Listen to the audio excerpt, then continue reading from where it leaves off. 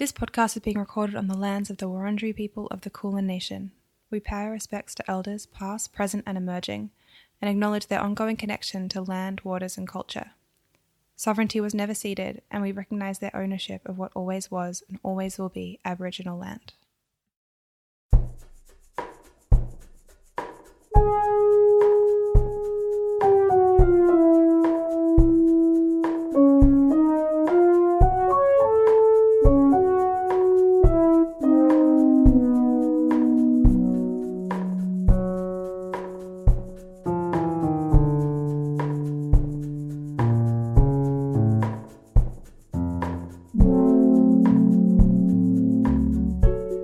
Welcome to Every Second Weekend, a podcast where I recreate the fortnightly tradition of my youth of chatting to, reading with, and of course, learning from my dad, John. Hi.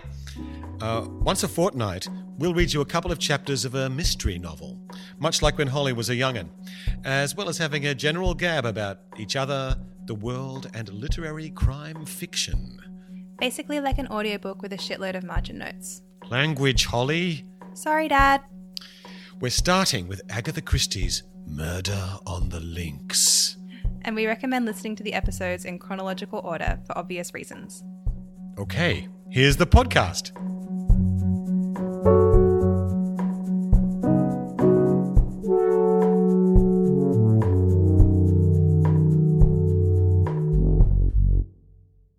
Okay. Hey, Dad. Hey, Holly, how are you? Oh, I'm okay. Yeah, I'm going pretty well. Actually, a little bit seedy this morning. Oh? But, For good reasons? Is it good? It was a friend's birthday last night, and we had a little birthday Zoom, and I find it very difficult to talk to multiple people at the same time on the Zoom, and it has meant that I will usually have a good 2 beers before we even turn the Zoom on. But I had a very pleasant time. Well, plus there's you don't ever have to drive home. So what's that is a the big restraint? factor. Yeah. Yeah. You immediately leave when you want to, and all of a sudden you're already eating a burrito watching Twin Peaks. There's no So yeah, there's definite advantages, but it's But now I feel middling physically this morning. Mm. What about you? How's your weekend been? Oh, good. Yesterday was a bit of a crash out from just getting through the week. I find because I'm teaching with Zoom, and it keeps you on your toes. Like you're up quite early, trying to get it happening, and then you don't really get to sort of stop until it's time to go. And I'm not really, I need a bit of recovery on the weekends, I'm finding. So Yeah, you got to convalesce. I hate that though. It's like that's the day when you wanted to, write that. You're not a big convalescer. No, it's like there's stuff to do. I've got to write that Pulitzer Prize winning play or something like that, I wanted to show you something actually. I meant to show you this before we started recording, but I'll show it to you now and maybe you'll like it. Because last time we were recording, it was Easter Sunday. And that was great. I love Easter. And then you did your amazingly cute Google Easter egg hunt for me and Zach. And we were able to virtually search your house for Easter eggs. I found lots. She did. She was a champion. And now, but everybody, if you listen to the last episode, you'll know what the big secret was because that was the big secret. Yes, it was a brilliant secret. And I often, surprises are really touch and go with me. Yes. But it was the perfect level of, it was not high pressure. It was only pleasant. I didn't have to do anything that required, me looking more positive than I felt. And it was impossible to feel more positive than I felt because it was Easter Sunday. But often, you're really, if someone surprises you, you have to do a lot of this is great. And it was not my strong suit, not my fort, as Dad has told me that it's It's not Forte, apparently. It was apparent. I was also must have been the easiest Easter egg hunt anybody's ever done because on the screen, fair, it was all the really locations were within 2 millimeters of each other. So it was like, Yeah. hot. You were always hot, hot, hot, no matter where you were in Yes. the room. But for that reason, it was a little bit difficult because you'd move it to what looked like the ceiling, and apparently that was hot. So that was, the hints weren't as helpful as usual, but it was really easy. You went straight for that stairwell, the stair turnaround, my winding stair bit. You knew that was prominent because of the way I photographed I it. knew you'd put one there. I knew you'd pop one in your little cello case. Yes, you got hot onto tuck that. it in there. Yeah. Well, I know how you run an Easter egg hunt. It's not my first time. And then later in the day, Zach and I made Easter egg baskets, and I realized I hadn't shown you mine yet. No. Here's my beautiful Easter egg basket. Oh, Holly. Look, there goes Jesus up to heaven. It's got everything. And it's really good. The color combinations are really good. It's kind of all tawny and baskety. I like it. Mm-hmm. Yeah, and it still has some chocolate in it because I am a fucking pro at saving my Easter chocolate so that I am the only one that has Easter chocolate left. Holly, as I told you, I've had the bad sleeps the last couple of weeks, so I've been demolishing that chocolate. But I've still got that big carob waiting for you. Don't think that's going to go. Oh, thank God. Yeah. What would I do without it? Without that on the horizon? Oh, it should be mentioned that lots of people... Dad is very sensitive to caffeine, and so just eating some dark chocolate functions the same way as having a coffee for Dad. A triple So that's macchiato why- for me. Yeah, it really he's up all night if he has too much of the Lindt. Which, it's very cute to me. Should we get into the book? Or do you have any more goss? We're all hungry for goss. We are. Well, this is everybody is, but of course, no, nobody is meeting anybody, so there's not really that much to go around. I think the only excitement in the world today can be found in an Agatha Christie novel. Smooth segue. But I also agree, as I do at any even non-COVID times. It's kind of my brand. No. Oh, no, I know. I did want to say one thing before. I said something very stupid on the last recording. When I was listening back to it, I was horrified. I was basically recommending my new favorite podcast, which is called The Faculty of Horror. Yeah. And it's a podcast about it's two academics talking about horror movies that they like. I think they are Alexandra West and Andrea Subasati. They're lovely hosts. I said they were film students. They are not lowly film students. They are seasoned professional journalists and academics. And so if anyone listens to that, I was devastated to hear my own mistake. Probably made it because I was nervous or just because I say wrong shit all the time. I think it's always good to insert a "we were wrong" column into our podcast sessions. It's going to happen. We are kind of freewheeling here. I was wrong. We're freewheeling. We're shooting from the hip. There's not a whole lot of prep. No. That's for sure. No. But I think it's more like we might capture truths that might not be captured if it was all laborious research. Wing shots at the truth. What's wing shots? When you just shoot that little bird out of the sky, just bang, you hit it at the wing, down it goes. That sounds awful. Yeah. Yeah, when I say you do it, I don't mean you actually do it, because I know you don't do such things. When you're out shooting birds. As you do. You're just out for your daily COVID walk and you're just like, pew, pew, pew. Holly being a vegan and me being a vegetarian, it's kind of like, we have to have an outlet.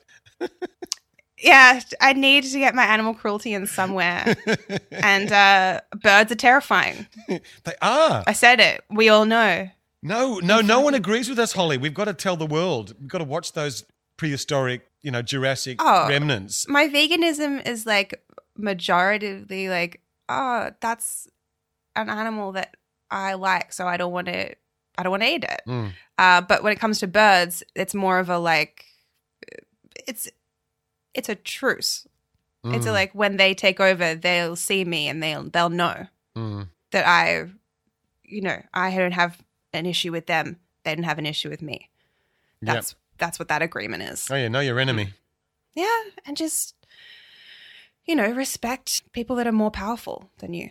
Birds, in this instance. That was a lot of mixed messages, but that's pretty consistent with what's going on right now. So, Hey, and we can edit out whatever we want. Yeah. So. Yeah, I love how you say we, but it's me. Yeah, I have to do it. Dad's definitely getting a good end of the deal here, but I do think you do put more work in the line readings than I do. So having said that, I haven't gone back and listened to what my voices were like 2 weeks ago. So everyone got to watch out just in case there's a dramatic recasting of the dramatis personae. I can't remember what the Sergeant de Ville sounded like. Did he have a little voice or a big, deep French voice like in my school French readings where everybody sounded like that when they were men? Should we recap the last couple of paragraphs? Why don't we go back from Hastings having seen a certain woman by the side of the road? No, that's way too far back. I'm talking about By Jove, Poirot. On the last page of the... Oh, totally. Okay. By Jove, Poirot, I exclaimed. Did you see that young goddess? Poirot raised his eyebrows. Ça commence. He murmured. Already you have seen a goddess. But hang it all, wasn't she? Possibly. I did not remark the fact. Surely you noticed her. Mon ami, two people rarely see the same thing. You, for instance, saw a goddess. He hesitated. Yes? I saw only a girl with anxious eyes, said Poirot gravely. But at that moment we drew up at a big green gate, and simultaneously we both uttered an exclamation. Before it stood an imposing Sergeant de Ville. He held up his hand to bar our way. You cannot pass, monsieur. But we wish to see Mr. Renault, I cried. We have an appointment. This is his villa, isn't it? Yes, monsieur, but... Poirot leaned forward. But what? Monsieur Renault was murdered this morning. Ooh. Speak music. Now I remember. Bad stuff. Yeah. And let's find out about it in... Hold up, I'm just going to grab a sip of water. Before, when Zach was fixing some technical issues, I used the break to eat some Easter chocolate, and it stuck in my throat. Rookie mistake.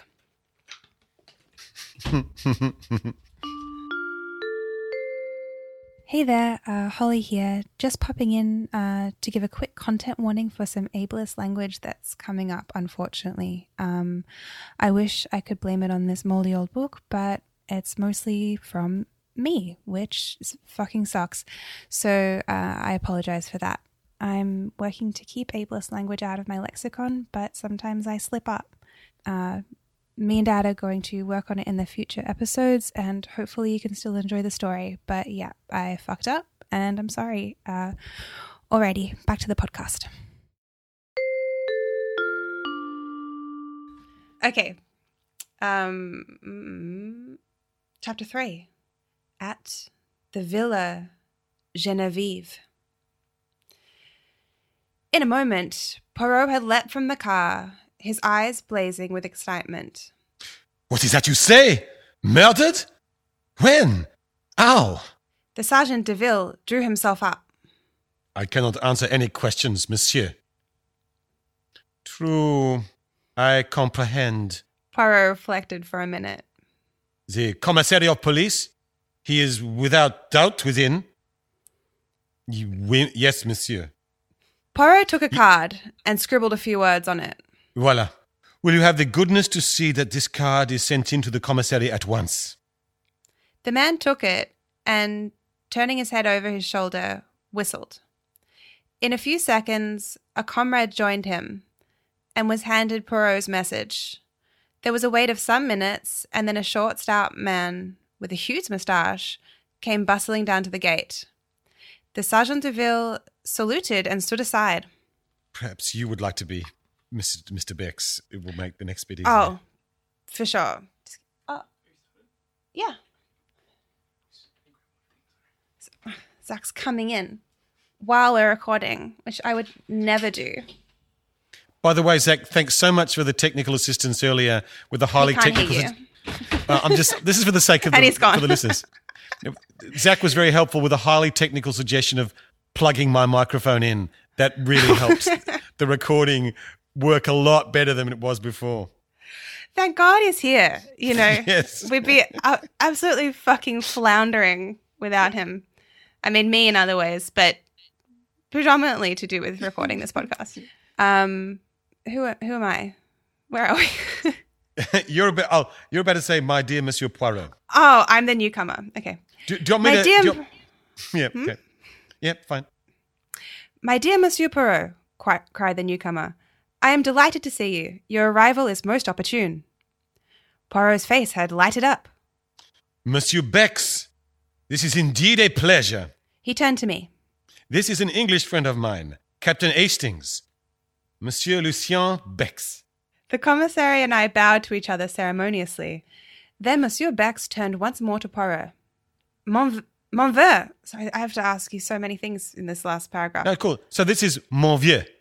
Mon vieux. And vieux means old. So it's like my old friend or Oh. old boy. Oh, I like that.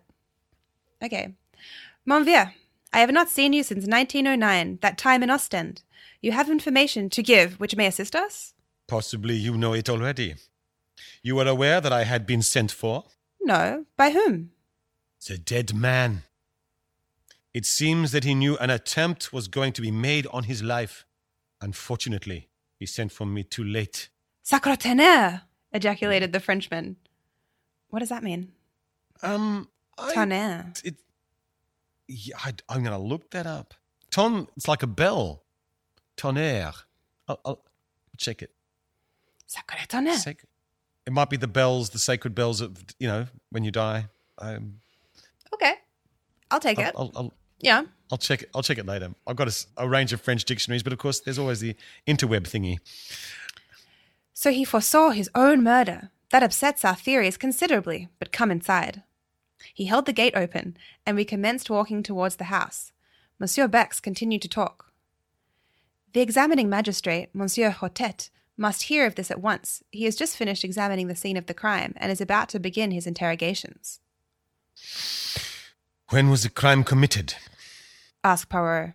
The body was discovered this morning about 9 o'clock. Madame Renaud's evidence and that of the doctors goes to show that death must have occurred about 2 a.m. But enter, I pray of you. We had arrived at the steps which led up to the front door of the villa. In the hall, another Sergeant de Ville was sitting. He rose at sight of the commissary.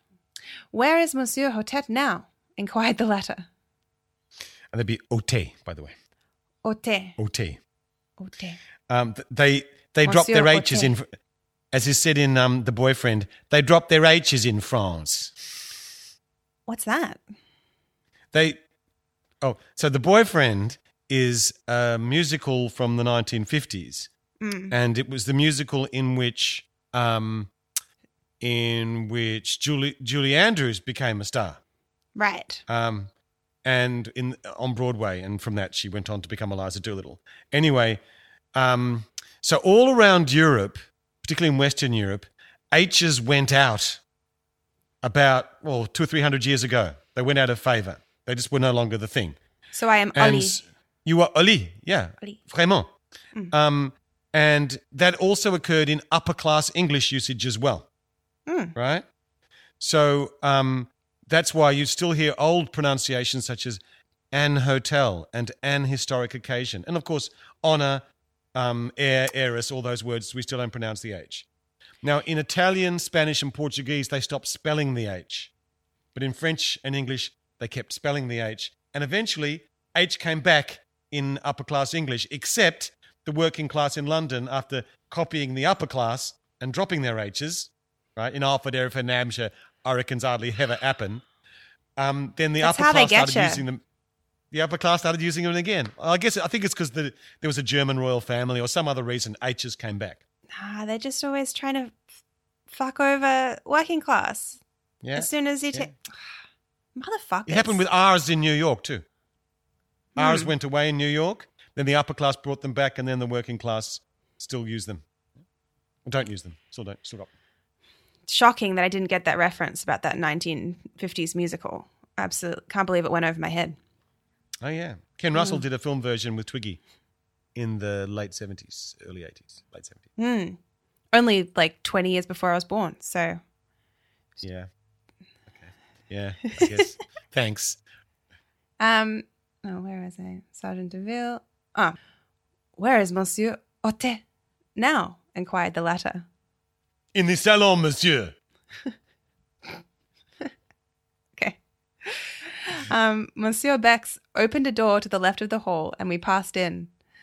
Monsieur Otet and his clerk were sitting at a big round table. They looked up as we entered. The commissary introduced us and explained our presence. Monsieur Otet, the juge d'instruction? So the judge of the instruction, but I guess he's like the... the judge of the instruction. Well, in this case, he sounds like a medical examiner. He's doing the body... Like the checking out coroner? the corpse. Yeah, that kind of guy. Juge d'instruction. Juge d'instruction. Fantastique. That guy, the judge d'instruction, was a tall, gaunt man with piercing dark eyes and a neatly cut grey beard, which he had a habit of caressing as he talked. Standing by... What did you do? Remember I had one? Oh, yes, I remember. When I talked, I used to have a goatee before the 90s when everybody else had them. And I cut it off, and for 2 decades afterwards, I was still stroking it. It was my phantom goatee. I can imagine that once you develop the habit, it would be hard to drop. It's a good pensive little... Do you ever think about getting the goatee back? I'm watching the trends, to see what the rest tides. of the community... Yeah, I'm trying to be a counter title, but yet, got to be a slave to style but never to fashion. That's my belief. Classic you. Standing by the mantelpiece was an elderly man with slightly stooping shoulders who was introduced to us as Dr. Durand. Durand. I am Monsieur Otet. God. No, you can be Monsieur Otet. I'll be. Okay, thank God. Most extraordinary. Remarked Monsieur Otet as the commissary finished speaking. You have the letter here, monsieur? Poirot handed it to him and the magistrate read it. Oh, he's a magistrate. Juge. That makes sense. Oh. So he's actually a magistrate. Juge means judge. So yeah. So I got that wrong. Oh. Okay. Poirot handed... Okay. He speaks of a secret. What a pity he was not more explicit. We are much indebted to you, Monsieur Poirot. I hope you will do us the honor of assisting us in our investigations. Or are you obliged to return to London? Monsieur le Juge, I propose to remain. I did not arrive in time to prevent my client's death, but I feel myself bound in honor to discover the assassin. The magistrate bowed. These sentiments do you honor. Also, without doubt, Madame Renaud will wish to retain your services. We are expecting Monsieur Giraud from the Sûreté in Paris any moment, and I am sure that you and he will be able to give each other mutual assistance in your investigations. In the meantime, I hope that you will do me the honor to be present at my interrogations, and I need hardly say that if there is any assistance you require, it is at your disposal. I thank you, monsieur. You will comprehend that at the moment I am completely in the dark. I know nothing whatever. Monsieur Otet nodded to the commissary, and the latter took up the tale. This morning, the old servant Francois, on descending to start her work, found the front door ajar. Feeling a momentary alarm as to burglars, she looked into the dining room, but seeing the silver was safe, she thought no more about it, concluding that her master had, without doubt, risen early and gone for a stroll. Pardon, monsieur, for interrupting, but was that a common practice of his? No, it was not. But old Francois had the common idea as regards the English, that they are mad, and liable to do the most unaccountable things at any moment. Yeah. And she's a girl, Françoise. Oh, She's an old woman. Françoise. Francois That's what is they're a talking boy. about. It's the E at the end that makes it audible, right? So it's Francois. It's spelled just the same. Means Frank. Mm-hmm. Yeah. But Françoise she's an old maid. Mm-hmm. Literally, not an old maid, but she's an old... She's domestic. Yes. She's a maid who's old. Yes. Elderly. Sorry, Senior. elderly. Senior. She's a senior. No, it's fine. It's power on. Going to call her mistress as usual, a younger maid, Leonie, was horrified to discover her gagged and bound almost at the same moment news was brought that Mr. Renault's body had been discovered, stone dead, stabbed in the back. Where? That is one of the most extraordinary features of the case. Monsieur Poirot, the body was lying, face downwards, in an open grave. What? Yes. The pit was freshly dug, just a few yards outside the boundary of the villa grounds. And it had been dead. How long? Dr. Durand answered this. I examined the body this morning at 8 o'clock. Death must have taken place at least 7 and possibly... Pause a second. Does yours say I got 8 them mixed o'clock? up. 10. Mine says 10. Yeah, 10. You said 8. Yeah, I don't know why I said that. And let's take a look. Hang on. Just trying to lay this false trail of clues. Yes! Damn it, you've caught me out, you clever French or Belgian interrogator. Now, wait a second. Who was Monsieur Giraud? I've lost track. We'll have to edit all this out.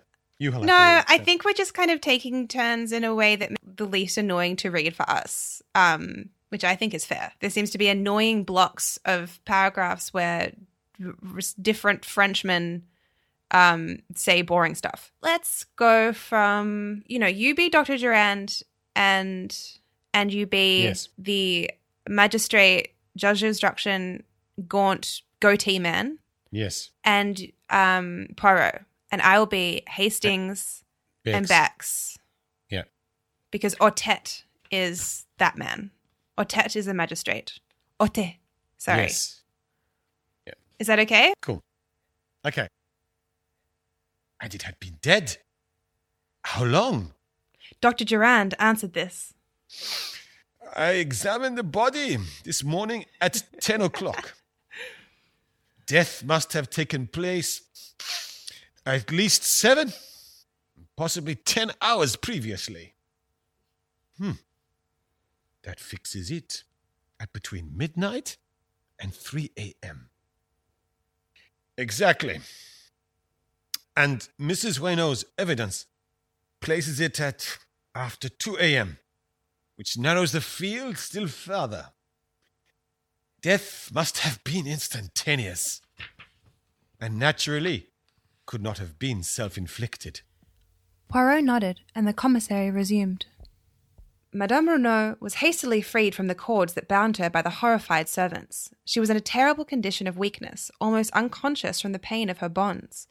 It appears that 2 masked men entered the bedroom, gagged and bound her, whilst forcibly abducting her husband. This we know at second hand from the servants. On hearing the tragic news, she fell at once into an alarming state of agitation. On arrival, Dr. Durand immediately prescribed a sedative, and we have not yet been able to question her. But without doubt, she will awake more calm and be equal to bearing the strain of the interrogation. The commissary paused. And the inmates of the house, monsieur? There is old Françoise, the housekeeper. She says old. Yeah, but this is Agatha Christie. Where's the political correctness? You can't really look Yeah, for it, she does say some other fuck stuff. So, okay, fine. There is elderly Françoise, the housekeeper. She lived for many years with the former owners of the Villa Genevieve. Then there are 2 young girls, sisters, Denise and Leonie Ouliard. Ouliard? There's no so it's just Oula. Leonie Oula. Their home is in Merlinville, and they come of the most respectable parents. Then there is the chauffeur, whom Monsieur Renault brought over from England with him, but he is away on holiday. Finally, there is Madame Renault and her son, Monsieur Jacques Renault. He too is away from home at present. Poirot bowed his head. Monsieur Otet spoke. Marchot! The sergeant de ville appeared. Bring in the woman Francoise. The man saluted and disappeared. In a moment or two, he returned, escorting the frightened Francoise. Your name is Francoise Arichet. Yes, monsieur. You have been a long time in service at the Villa Geneviève.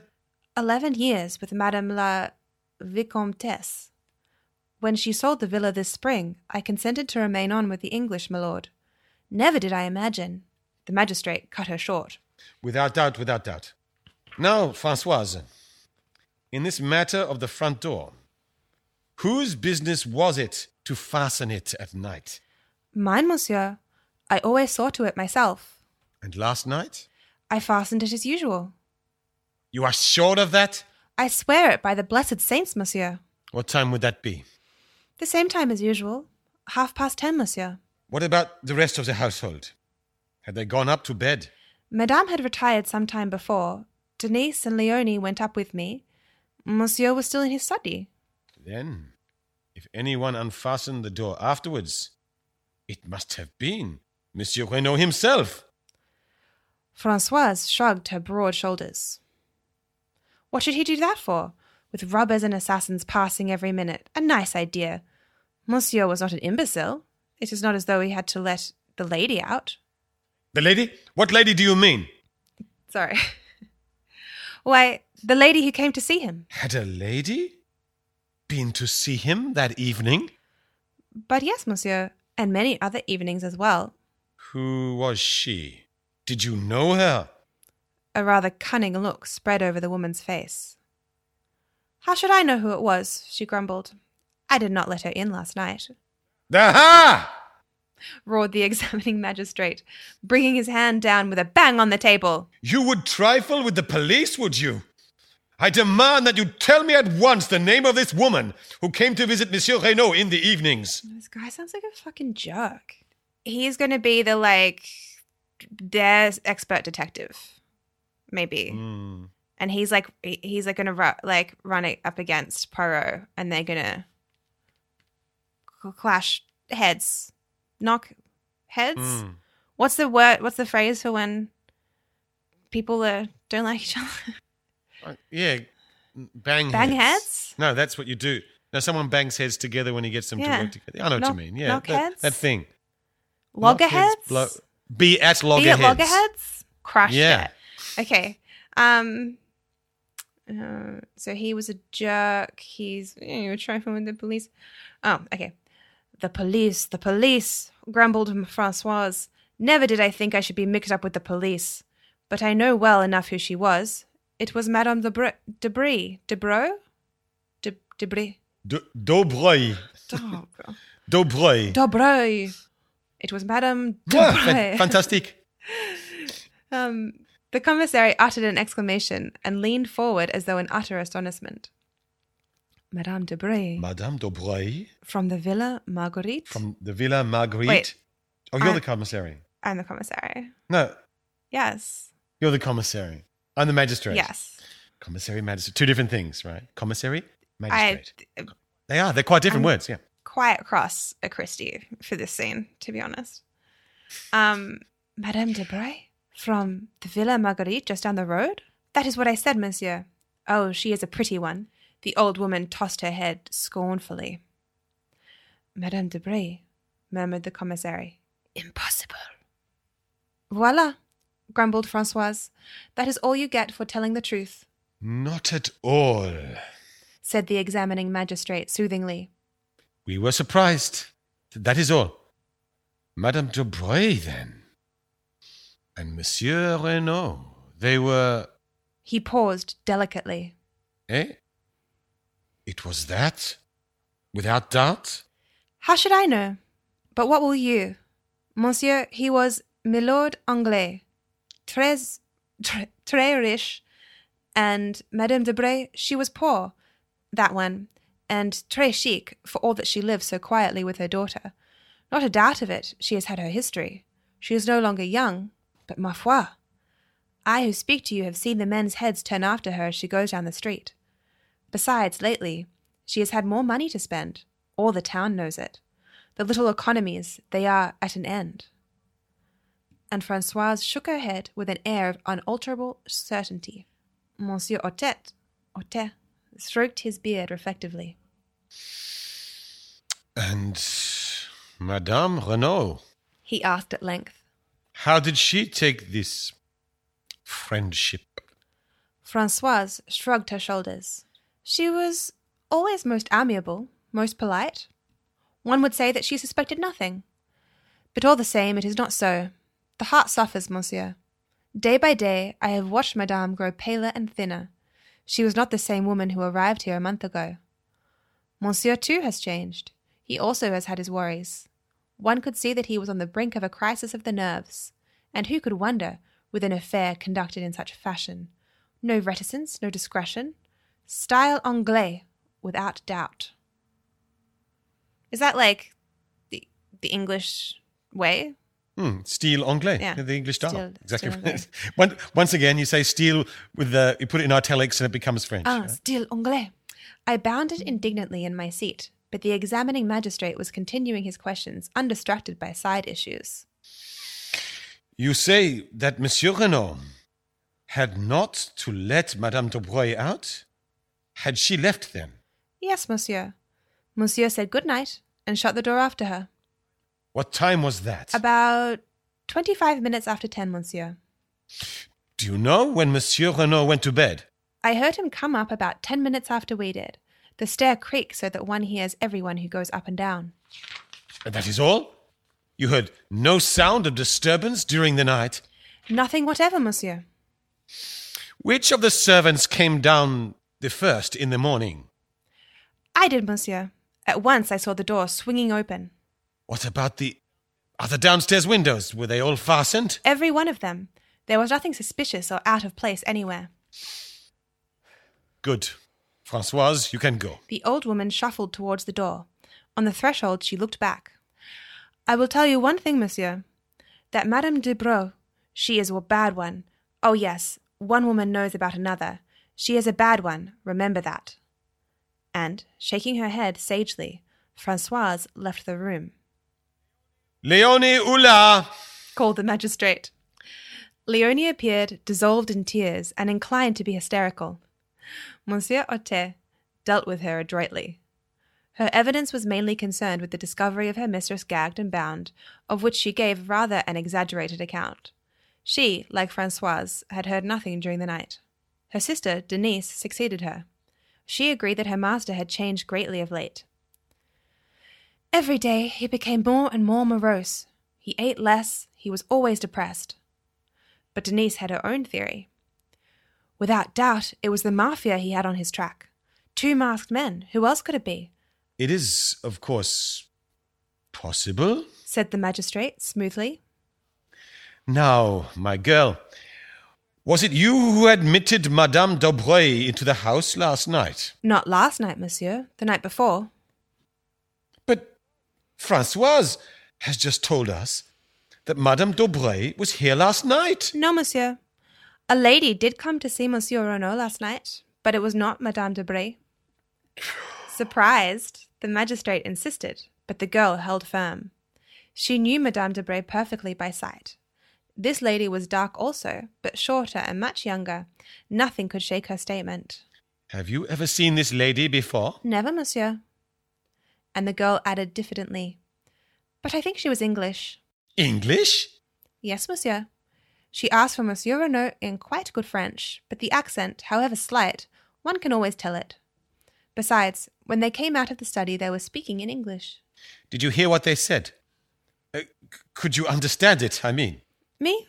I speak the English very well, said Denise with pride. The lady was speaking too fast for me to catch what she said, but I heard Monsieur's last words as he opened the door for her. She paused, then repeated carefully and laboriously. Yes, but for God's sake, go now. What? What is this sentence? I don't know what his accent is. He's obviously got an English accent, which he's trying to capture. He's the South American French Englishman. And so his sentence... I think it's London. Like, it's really like, for God's sake.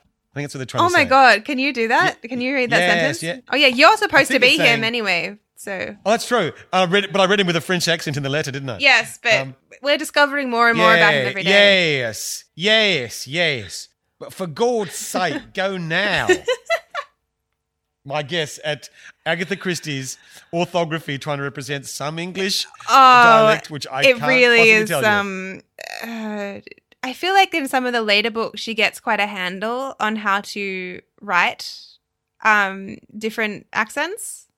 This, Yes. I might be wrong, but. Yeah, well, according to Elements of Style, which was Strunk and White, which was written in the 50s, so after this, over the 20th century, writers learned to be much more sparing with their dialect indications. Yeah. Just the odd word there and there became understood to be the best way to do it. But at this stage, they were still figuring that out. Yeah. Yeah, okay. But for God's sake, go now. Okay. Yes, but for God's sake, go now. Repeated the magistrate. He dismissed Denise and after a moment or two for consideration, recalled Françoise. To her, he propounded the question as to whether she had not made a mistake in fixing the night of Madame Can you say it again? Madame Dubreuil's visit. Françoise, however, proved unexpectedly obstinate. It was last night that Madame Dubreuil had come. Without a doubt, it was she. Denise wished to make herself interesting. Voilà tout. Yes? Voilà tout. That's all. That's everything. So she had cooked up this fine tale about a strange lady, airing her knowledge of English too. Probably Monsieur had never spoken that sentence in English at all, and even if he had, it proved nothing, for Madame Dubreuil spoke English perfectly, and generally used that language when talking to Monsieur and Madame Renaud. You see, Monsieur Jacques, the son of Monsieur, was usually here, and he spoke the French very badly. The magistrate did not insist. Instead, he inquired about the chauffeur, and learned that only yesterday Mr. Renaud had declared that he was not likely to use the car, and that masters might just as well take a holiday. A perplexed frown was beginning to gather between Poirot's eyes. "What is it?" I whispered. He shook his head impatiently and asked a question. Pardon. Monsieur Bex, but without doubt, Monsieur Renaud could drive the car himself. The commissary looked over at Françoise, and the old woman replied promptly, "No, Monsieur did not drive himself." Poirot's frown deepened. "I wish you would tell me what is worrying you," I said impatiently. See you not? In his letter, Monsieur Renaud speaks of sending the car for me to Calais. Perhaps he meant a hired car, I suggested. Doubtless that is so. But why hire a car when you have use of your own? Why choose yesterday to send away the chauffeur on a holiday? Suddenly, at a moment's notice.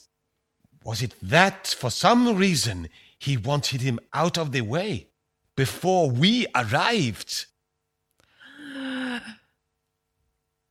End of chapter 3.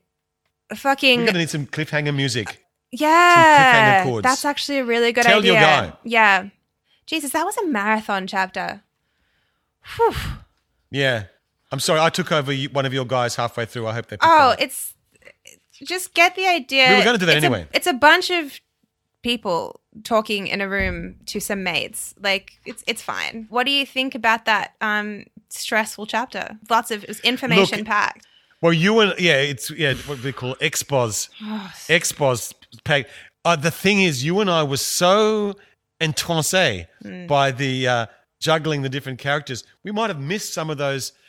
Oh my God, the Agatha Christie, who was where and when at such times. I often I blur through that to my great, regret. I find that in the books, something that is a giant flaw. I mean, who could have seen it? By making all of your characters, by making like 75% of them middle-aged white dudes and then like 25% of them like 30-year-old or like, white women, you're watching it and you're like, I literally just can't keep track of who is where, not because of your expert clue making, but because these 4 characters are the same guy. Who would have imagined that such a lack of diversity in your stories could actually be bad? Yeah. And the thing that's getting me is when, I guess now they have interviewed people, but when they first said, they talked about the discovery of Madame Durand, Renault.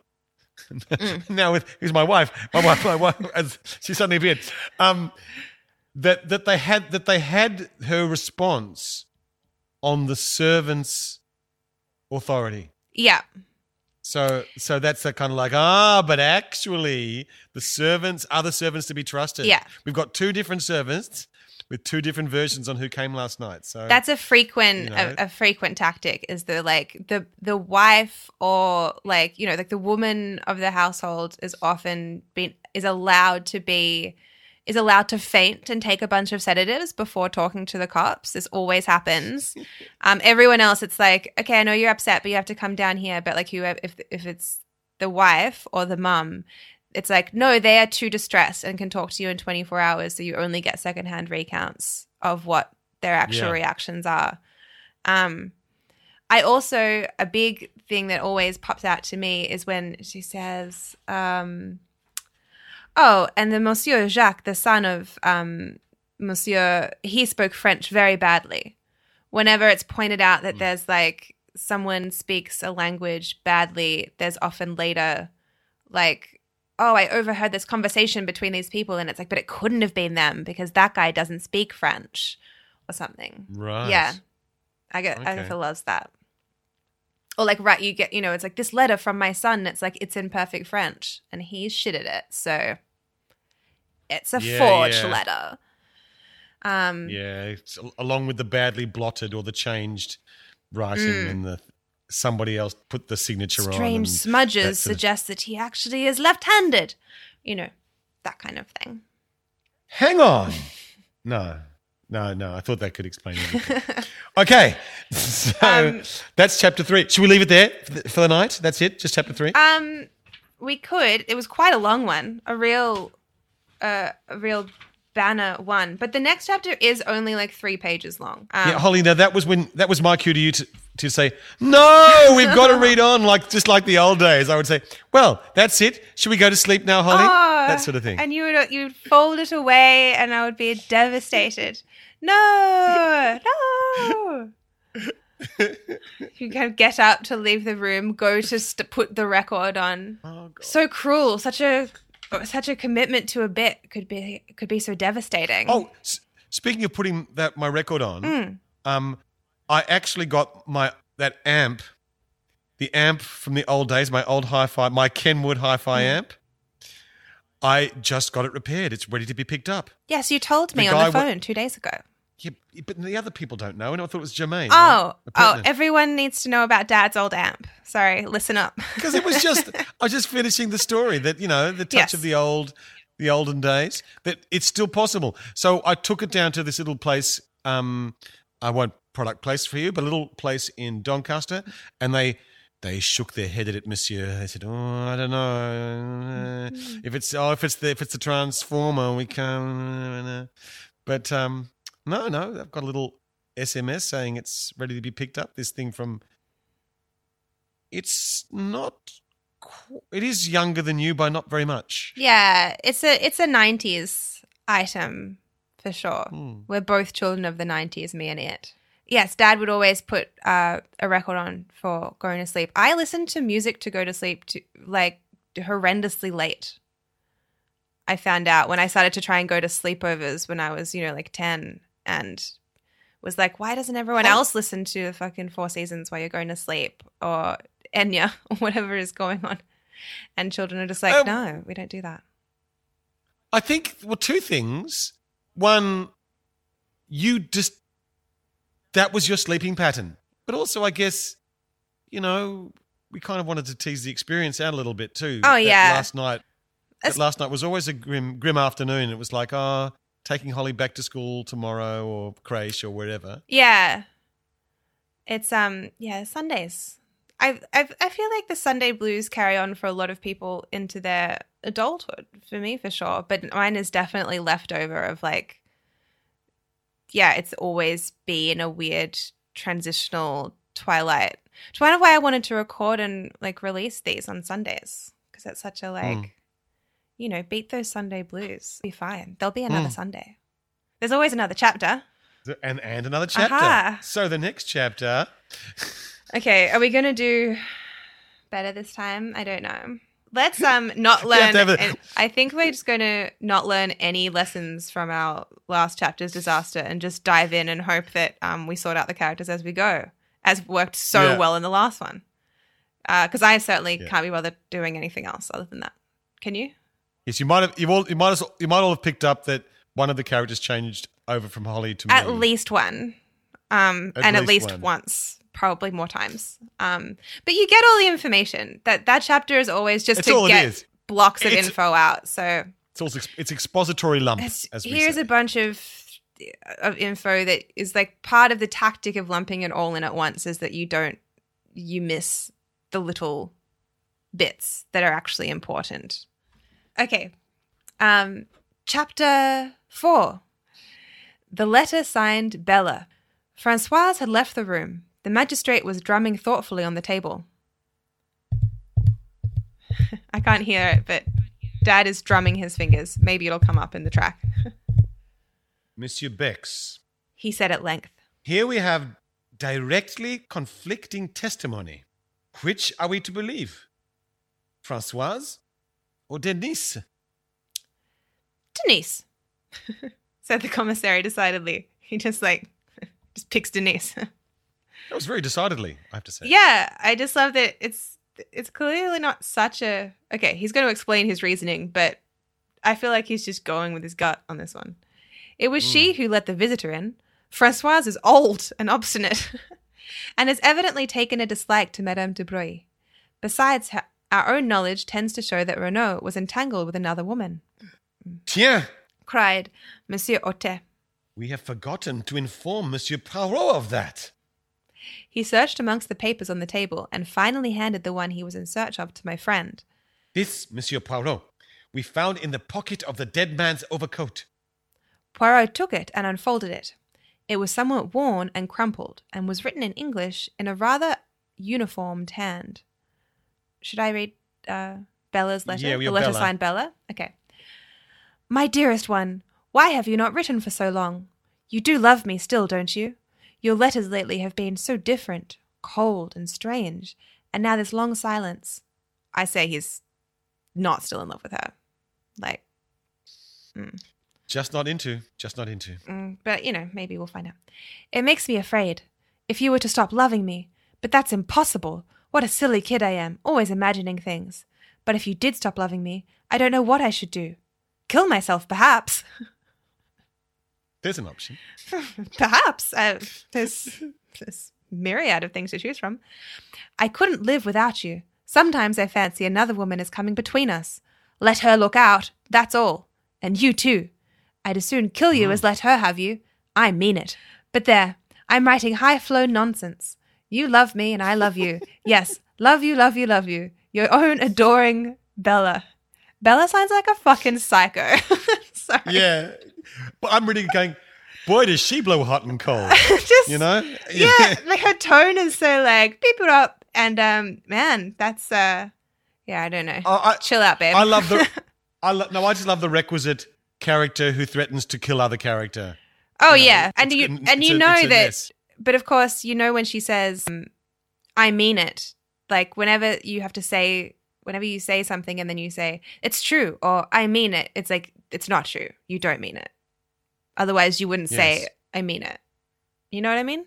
I know what you mean. I've been annoyed so much in previous years at senior public figures who proceed what they're about to say with, nobody doubts that, and then goes on to say something I just completely disagree with. I just want to jump Everyone doubts it. That's a shit one. Yeah. Oof. Yeah, that's gross. Don't like it. Okay. Your own adoring Bella. There was no address or date. Poirot handed it back with a grave face. And the assumption is... The examining magistrate shrugged his shoulders. Obviously, Monsieur Renaud was entangled with this Englishwoman, Bella. A famous English name, I just insert. Yeah. He comes over here, meets Madame Daubreuil, and starts an intrigue with her. He cools off to the other, and she instantly suspects something. This letter contains a distinct threat.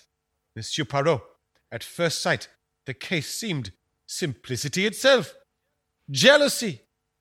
The fact that Monsieur Renaud was stabbed in the back seemed to point distinctly to it being a woman's crime. Sans doute, I would add. Sans doute. Voilà tout. That's what it must mean. A woman's crime. It's fine. Poirot nodded. The stab in the back, yes, but not the grave. That was laborious work, hard work. No woman dug that grave, monsieur. That was a man's doing.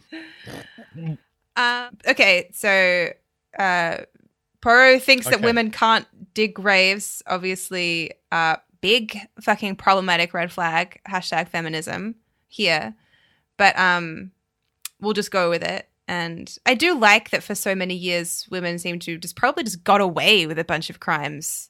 Like, That's it. we were just like killing husbands left, right, and center, and they were just like, "This is a man's crime," and we were like, "Ooh, Don't blame me. I'm just a girl. Yeah, exactly. exactly." I love the Alfred Hitchcock quote that it takes a long time and it's very hard to kill someone. And quite often these whodunits just don't take hold of that idea, you know. Well, Agatha Christie doesn't like gore.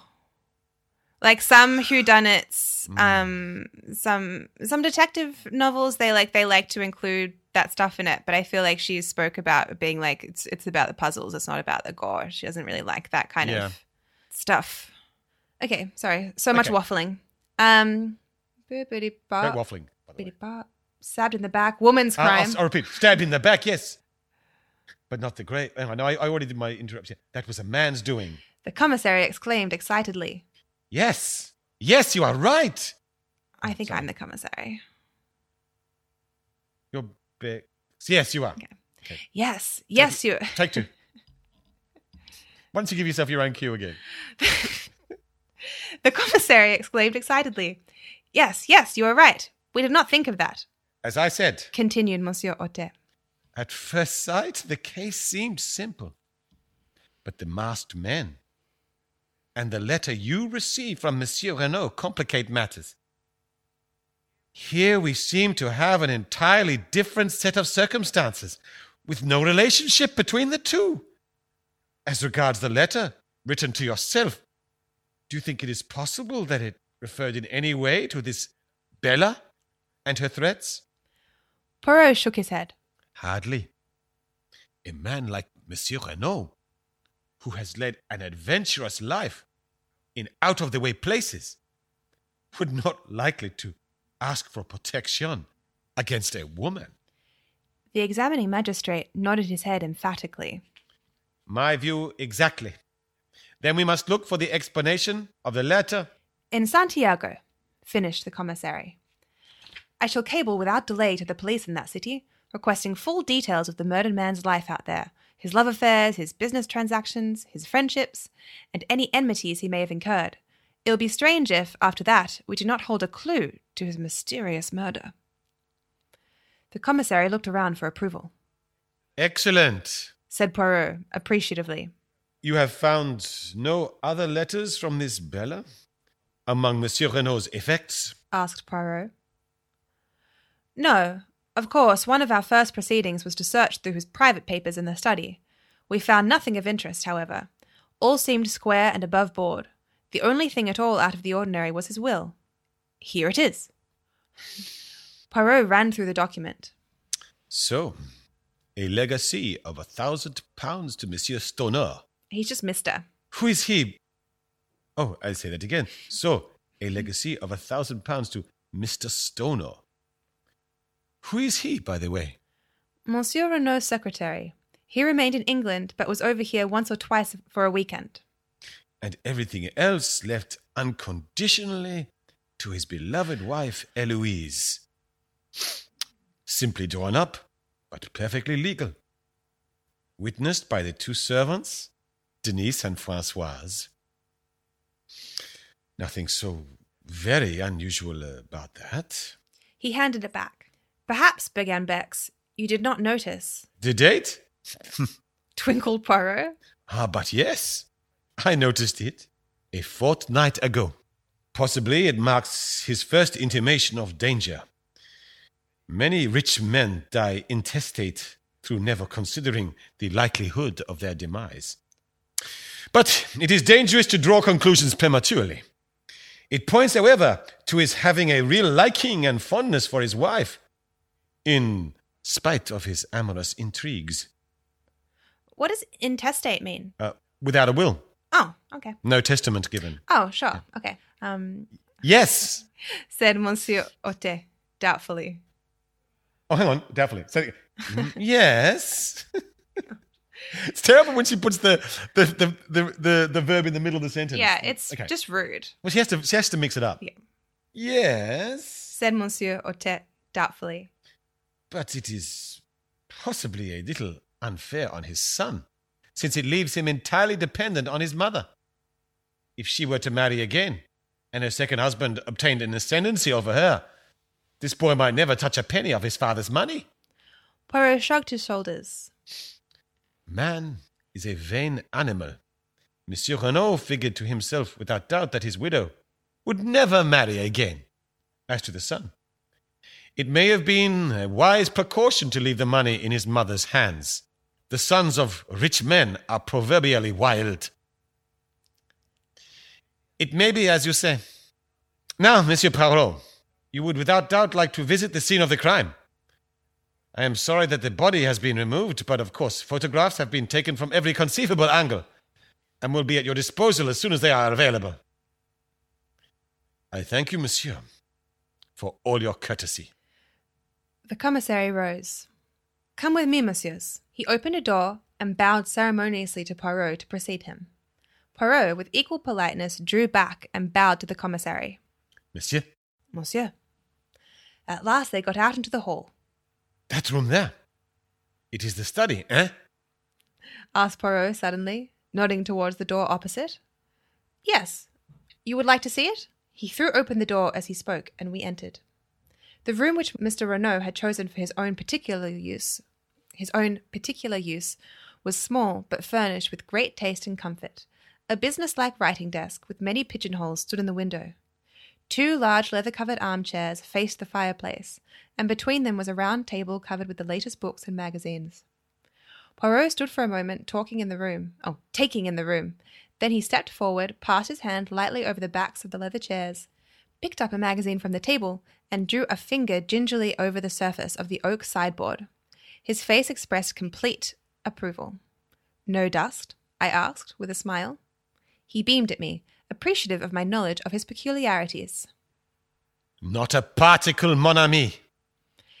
And for once... For once, perhaps, it is a pity. His sharp, bird-like eyes darted here and there. Ah! He remarked suddenly, with an intonation of relief. The hearthrug is crooked. And he bent down to straighten it. Suddenly he uttered an exclamation and rose. In his hand he held a small fragment of pink paper. In France, as in England, the domestics omit to sweep under the mats. Bex took the fragment from him, and I came closer to examine it. You recognize it, eh, Hastings? I shook my head, puzzled, and yet that particular shade of pink paper was very familiar. The commissary's mental processes were quicker than mine. A fragment of a cheque, he exclaimed. The piece of paper was roughly about 2 inches square. On it was written in ink the word Duveen, which it's capital D-U-V-E-E-N. Might be significant. Yes. Spelling. Well, I thought, it's a proper noun. Should say. I would assume it's a proper noun. Sounds like a name, maybe? Or a place? Yeah, not a French name. Yeah. Interesting. I think we might hear what Beck says about it in a second. That might shed some illumination Oh. on the subject. I'm not sure how illuminating it's going to be. Bien, said Bex. This check was payable to, or drawn by, someone named Devine. The former, I fancy. Said Poirot. For if I am not mistaken, the handwriting is that of Monsieur Renaud. That was soon established by comparing it with a memorandum from the desk. Dear me, murmured the commissary with a crestfallen air. I really cannot imagine how I came to overlook this. Poirot laughed. The moral of that is, always look under the mats. My friend Hastings here will tell you that anything in the least crooked is a torment to me. As soon as I saw that the hearthrug was out of the straight, I said to myself, tiens, the legs of the chair caught in it being pushed back. Possibly there may be something beneath it which the good Françoise overlooked. Françoise? Or Denise or Léonie. Whoever did this room, since there is no dust, the room must have been done this morning. I reconstruct the incident like this. Yesterday, possibly last night, Monsieur Renaud drew a check to the order of someone named Devine. Afterwards, it was torn up and scattered on the floor. This morning... But Monsieur Bex was already pulling impatiently at the bell. Françoise answered it. Yes, there had been a lot of pieces of paper on the floor. What had she done with them? Put them in the kitchen stove, of course. What else? With a gesture of despair, Bex dismissed her. Then, his face lightening, he ran to the desk. In a minute, he was hunting through the dead man's checkbook. Then he repeated his former gesture. The last counterfoil was blank. Courage! Cried Poirot, clapping him on the back. Without doubt, Madame Renaud will be able to tell us all about this mysterious person named Devine.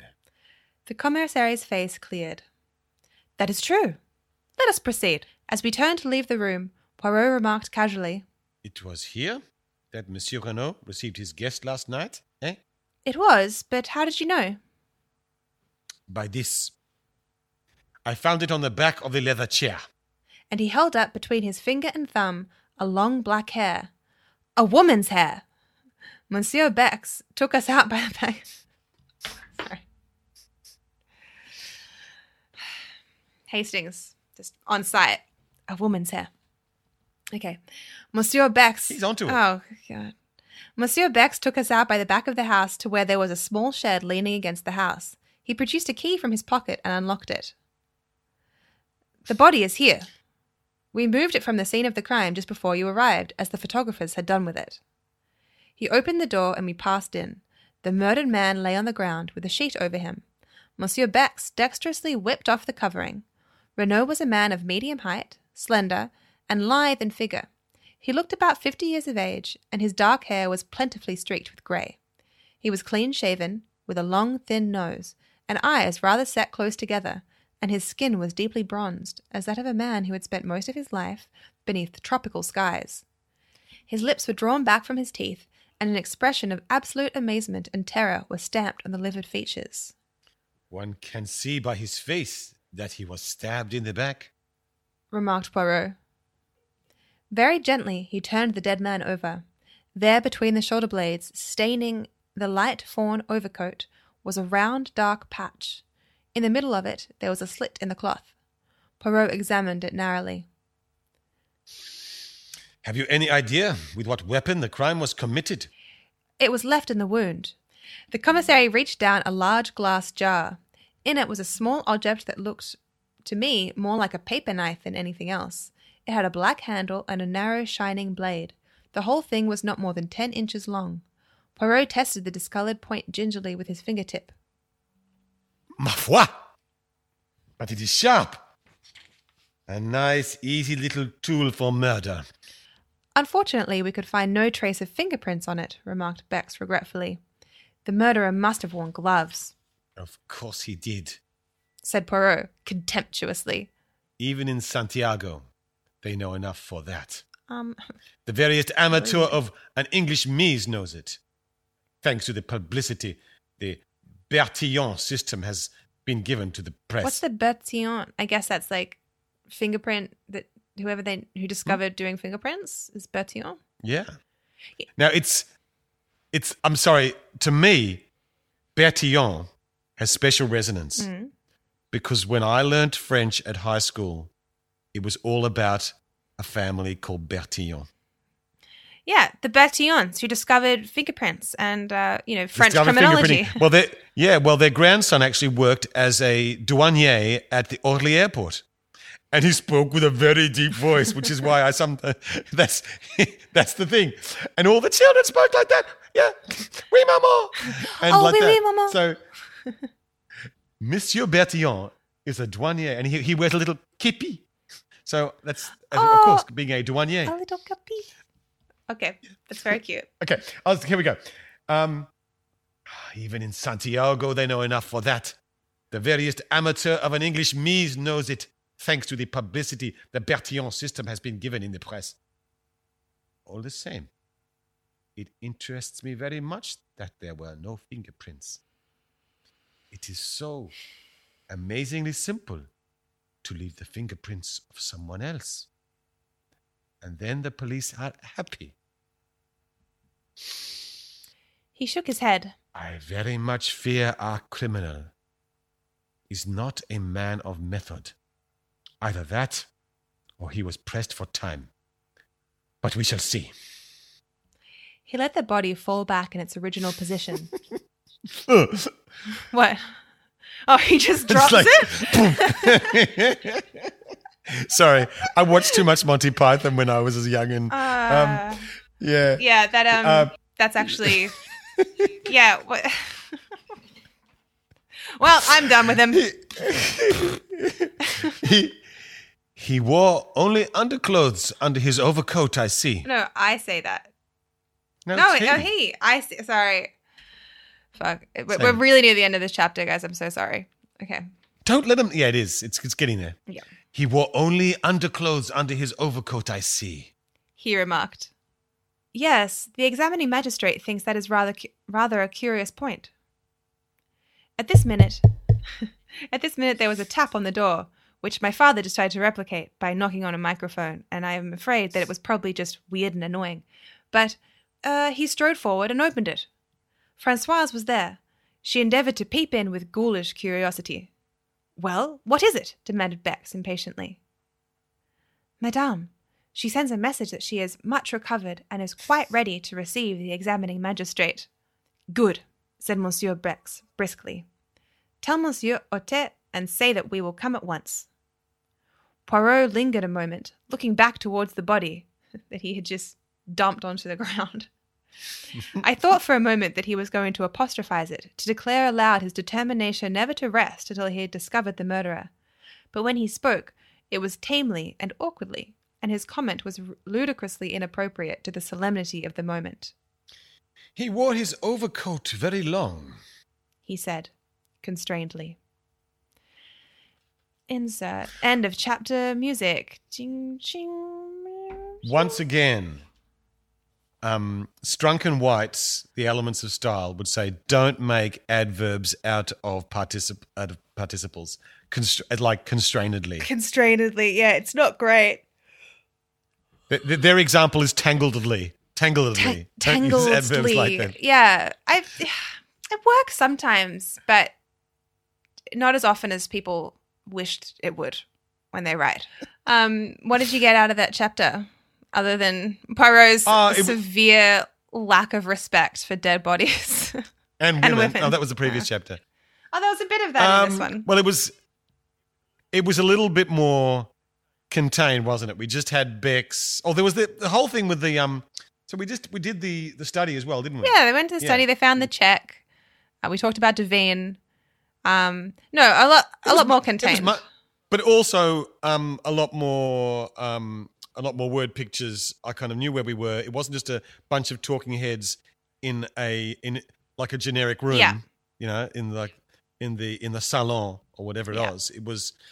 Now we're in the study and we're finding the little scrap of paper. You always want that little scrap of paper. Oh yeah, and you always find it because Poirot is, is compulsively neat, and he has to Yeah. straighten things, and then he finds a clue because he likes things so neat. And luckily, and I love the way the check has been torn to pieces, the housekeeper's thrown the rest away except the bit they want. Yeah, with their name.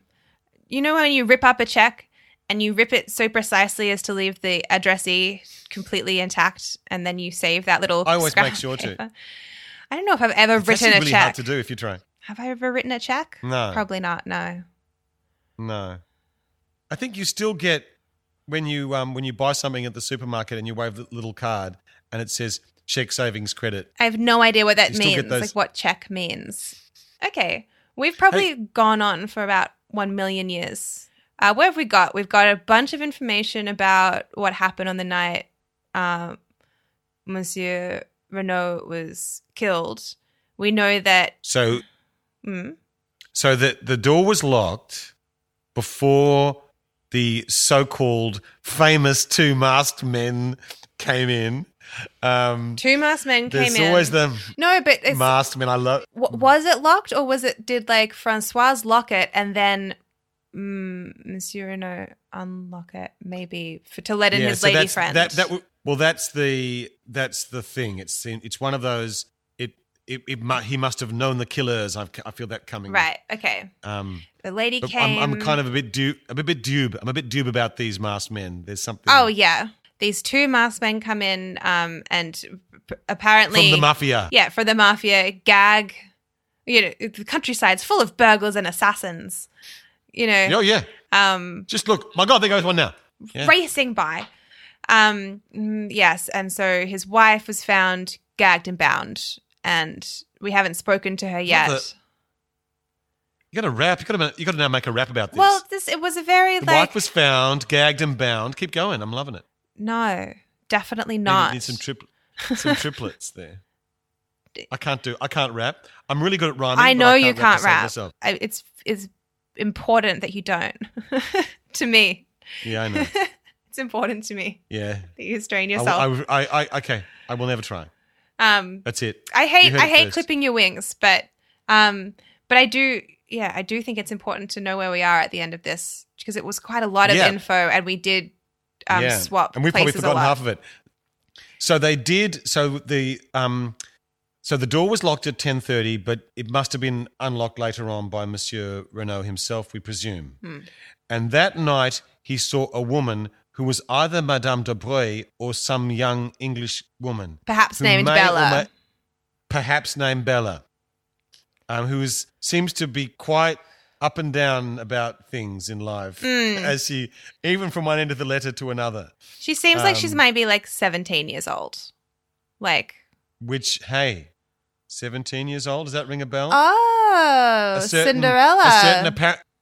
A certain Cinderella. Now, didn't Cinderella have a sister? Yes. I think it was a twin sister as well. A twin sister. Yeah, tumbling Didn't- twins. It's 2 weeks ago, but now I'm just merging my women of my life together. I just remember they were kind of a bit, a bit saucy because they wore lipstick. And were actresses. But they weren't Demi. They weren't Demi. Yeah. Okay, so there's that, which is definitely Demi. that's on the cards.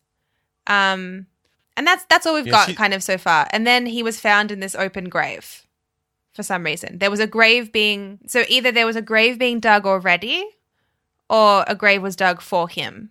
It seems to me like a grave would have been dug beforehand, because why would you dig a grave for a person you're about to kill, throw him in, and then not bury him? Even if you're a robust man. Graves, Oh, yes. Holes big enough to put somebody in full length take a long time to dig. I know. I built my own house. Holes take time. Okay. So then he's in this grave that a man built because women are piss weak, and now there's he was murdered with a woman's crime. So the grave is dug by a man, but perhaps a woman stabbed him because it's in the back with this tiny little cute a lady's women paper stab knife. people in the back. Yeah, only women stab people in the back, and also with a cutesy little paper knife. So very lightweight. And by the way, getting back to Cinderella, so called, she was coming from somewhere in France, right? So Hastings met her on the train Yeah. from Calais, maybe. Or they were going to Calais and then were supposed to cross back to England, but then maybe she didn't come because she was waiting to find her sister. Yeah.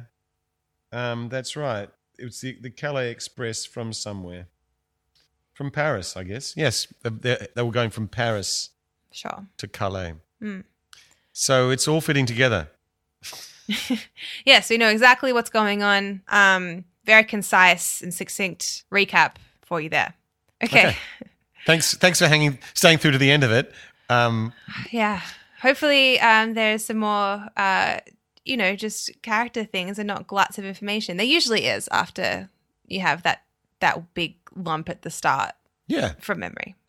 Okay. Well, now I can't wait to hear what Madame Renaud or Renaud, if they're English, however they pronounce it. I think she's French. Okay.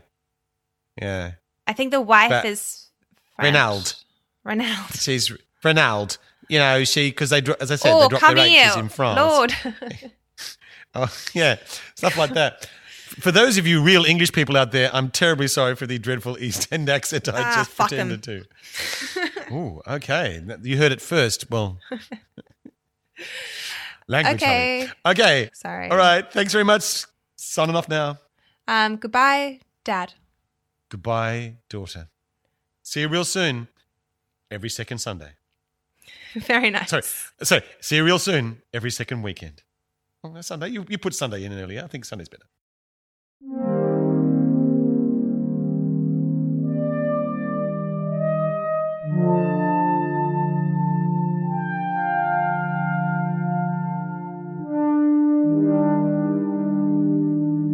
Every Second Weekend is produced by me and my dad, John Edward. Zach Milner-Gretney is our lovely production assistant, and the prodigious Lehman B. Smith composed our theme music. Thanks so much, team, and thanks so much for listening.